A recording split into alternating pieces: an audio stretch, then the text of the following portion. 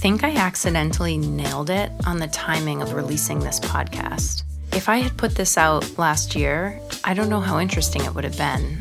I think you would have heard me episode to episode saying pretty much the same thing, which would have been, the market is insane. It's crazier today than it was yesterday. Sellers, have at it. You can get anything you want. Buyers, beware. It's brutal out there. You're going to get beat up and, maybe be prepared to give up a kidney because that's what it takes to compete against 15 to 25 other buyers on a single property.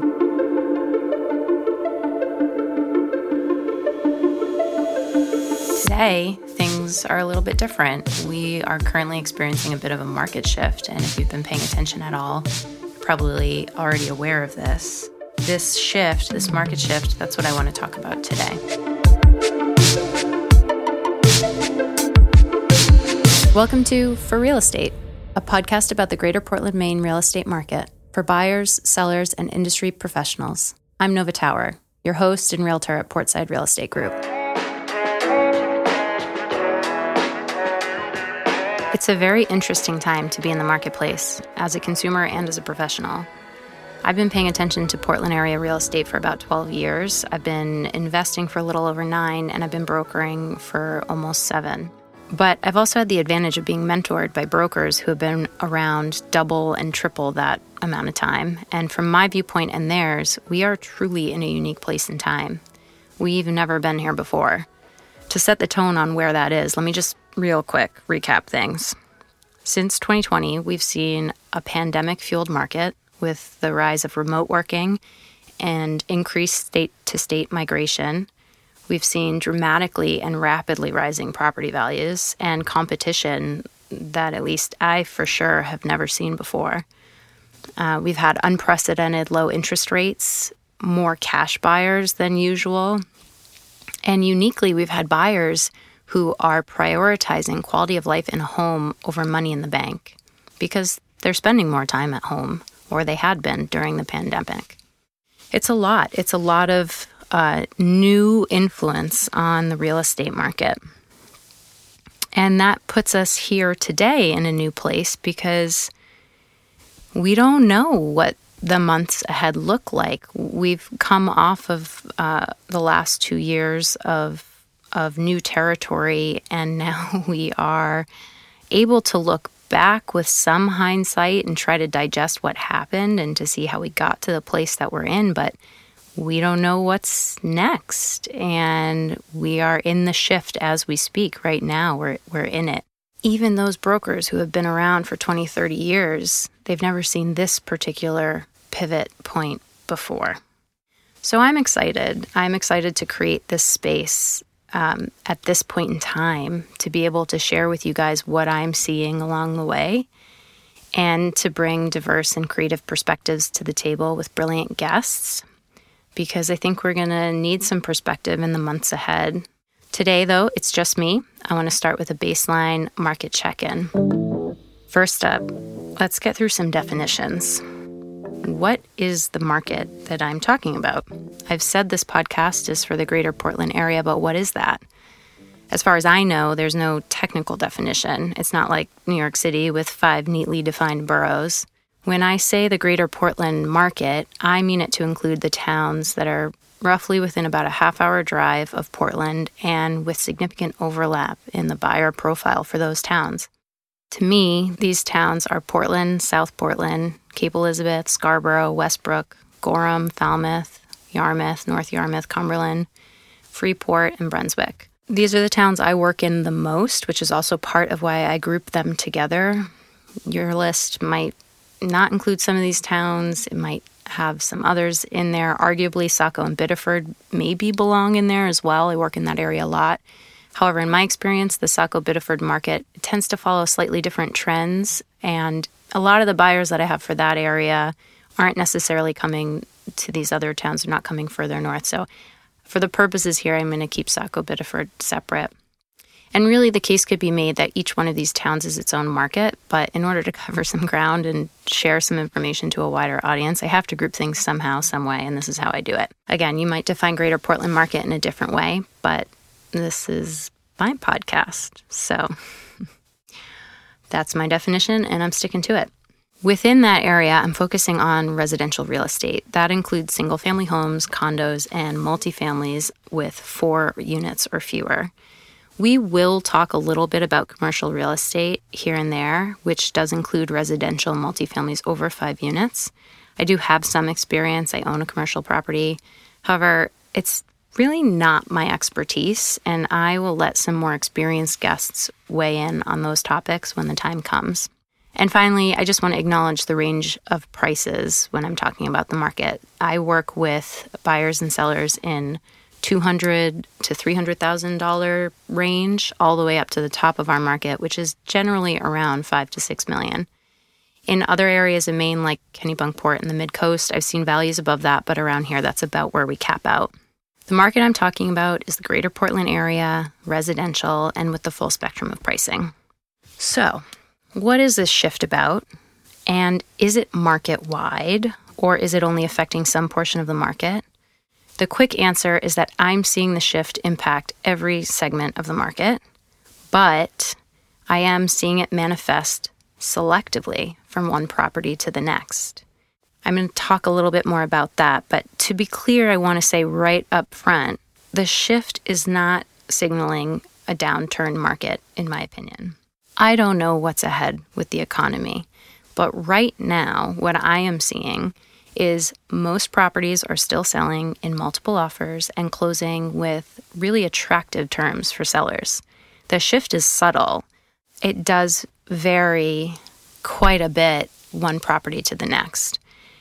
Maybe the best thing I could do is try to illustrate it with a then versus now scenario for a good quality listing. So a year ago, and this could be true at any price point, this could be true in a variety of categories of types of properties, but a year ago, a good listing could hit the market and pull 40 to 70 showings. It could receive 10, 15, 20, 25 offers, and it could close 15 to 30% over asking with various contract contingencies waived, if not all contingencies waived. Today, that same listing could come on and it might pull 20 to 30 showings. It might receive 3, 5, 6, 7, 8, 9 offers and close 5 to 20% over asking. Maybe some contingencies are waived, but maybe some contingencies are in place, even if they've been modified to make them more attractive to sellers. Now, there are exceptions to everything I just said, because remember I said the shift is selective. If the property is listed below $400,000, it may still be getting double-digit offers. If the home is right in the middle of the bell curve in terms of having the specs that the majority of buyers want and it's cosmetically updated in a great location, yeah, that house is probably still fetching double digits. If it's a perfect waterfront dream home, you betcha offers are going to be aggressive. Condos are a little bit different. It's a little bit more hit or miss depending on where the condo is located and the quality of it. The ratio sort of holds. The comparison of how competitive things were a year ago to how they were today, whether we're looking at a condo, a multifamily, or a single-family home, I would say overall it has softened a little bit today in the volume of offers that are being received and the level of aggression in the offer terms. I've also seen some properties sell at asking price for the first time in years, and I've seen even one property under contract recently below asking, and now it's only by a few percentage points below, and there's some unique reasons why, but still, there it is. So why is this shift happening? If I tried to get into every facet of this question, people would stop listening because this episode would be 2 hours long. But I do want to highlight what I think are some fascinating factors at play. I want to break it out into a simple supply and demand equation. Before that, though, I do want to say, overall, this shift is a positive change, in my opinion. The market needed relief from the pressure of the last 2 years. It wasn't sustainable. I'm hopeful that this shift marks a return to stability. I don't expect that we're going to go back to a pre-COVID market exactly, but at least maybe we will have a return to some more normal market behaviors and a little more compromise between sellers and buyers than what we had been seeing in 2020 and 2021. So supply and demand. Supply is, of course, our seller population. You guys, supply is down big time. I am feeling it. My buyers are feeling it. Everybody's talking about this low inventory. Across single families, multis, and condos in the 12 towns I listed, supply was down in May 2022 from May 2021 by 8.7%. Of course, that means sales are down by a similar factor. There's even less to look at now than there was a year ago, which a year ago it felt like there was nothing to look at too. So we're in a pretty tight inventory. I think there are a lot of contributing factors, and some of them we've all heard before, but there's one I kind of want to tease out that I think is really fascinating, and that's the recent boom in refinancing. Now, I don't have data points on this. This is just my speculation and what my experience is telling me, but I think a lot of would-be sellers have recently refinanced, and they have outrageously low interest rates, and that's incentivizing them to stay put. This has been proofed out in some conversations I've had recently with folks who have said, I would ideally sell this house and get into something better suited to my lifestyle, but it's hard to stomach giving up a 2.5% interest rate to take a 5.5 rate. I think the conundrum there is sellers need to figure out what is more valuable to them, their interest rates in their monthly budget or quality of life within their home, and do they have flexibility in that budget to seek out whatever quality of life they would prefer to have. That's not always an easy thing to tease apart. So a lot of sellers are frozen and on the fence about what to do. With supply down, that keeps pricing high and terms competitive, but at the same time, the demand is also down. Demand is, of course, our buyer population, and there are fewer buyers on the market lately. I know this because I'm seeing it, but also because I talk to lenders every day and they tell me that mortgage applications are down. The obvious factor here is rising interest rates. I'm not going to talk too much about that today because on the next episode, we'll be hearing from a lender on this. But the rates are up from historically low numbers, and buyers who are less financially resilient to this shift are dropping out of the market. I'm also seeing some investors drop out for this reason too. I think another obvious factor is fear of what the economy will do. People are afraid of recession, that dirty word.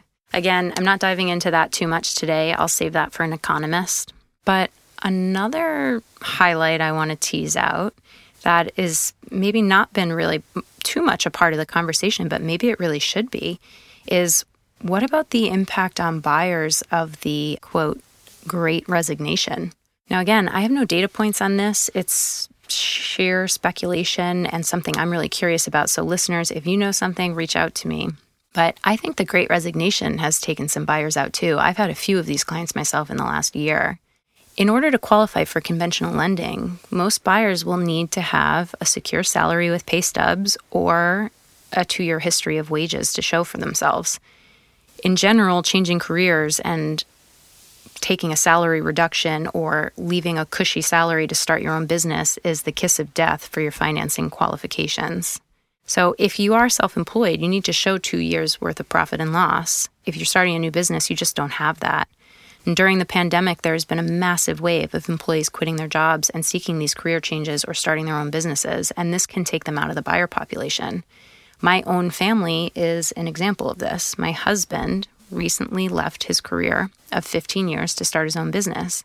And as we were planning for that shift, we realized, well, we need to hurry up because we already knew we wanted to sell our house. It wasn't quite right for us anymore, and we wanted to buy something that we would be in long term, before our kids got into the school system.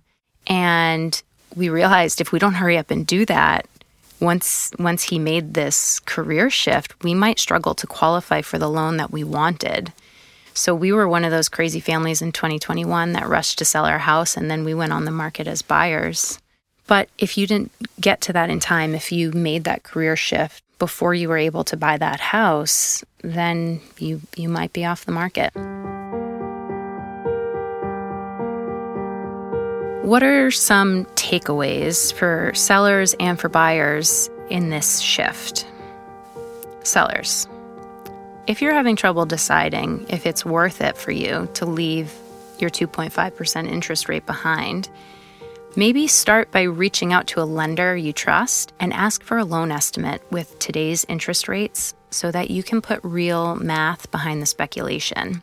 If you do know you want to sell, but you've been putting it off, well, maybe don't anymore, because who knows what's around the corner. Right now, it's still a good time to sell, and it's become a better time to buy a little bit, again, selectively. So if you want to sell and then buy, reach out to your broker and get it going. Also, please, sellers, please be gentle on your brokers if they tell you news you don't want to hear. I am sorry, but this shift means that you might not necessarily expect to sell your home today in the same way that your cousin sold hers last year. You might need to compromise a little bit more depending on your property. Maybe not, but maybe. So find a good broker and then trust their gut on the marketability of your home in this shifting time. Buyers. Try not to stress the interest rates too much. You haven't really missed out. Interest rates are still good. They aren't pandemic market good anymore, but they've never been there before and they may never again. Where we are now is pretty much par for the course. And if you've been fatigued over the last year or so and you've taken maybe a time out from buying, perhaps now is a good time to check back in with your brokers because things have softened a little bit. And you can even sometimes buy a home with inspections again. Yay! To my colleagues, I would say reach out to your clients if you haven't talked to them in a little bit and update them because I suspect that what a lot of people are hearing from the news and maybe curmudgeon-y Uncle Joe on Facebook, that might be a little bit more intimidating and scary than what's actually happening in the marketplace. I've always been reminded by mentors in my world that you are their expert, not Facebook and not NPR. So more than ever, our clients need to hear our experiences directly from us right now because the market is confusing and there is a lot of misinformation flying around and a lot of information driven by fear more than reality. So reach out, check in. A little bit of a summary. Supply is down, keeping things competitive, but demand is also down, softening the aggression among the competing buyers that are still out there.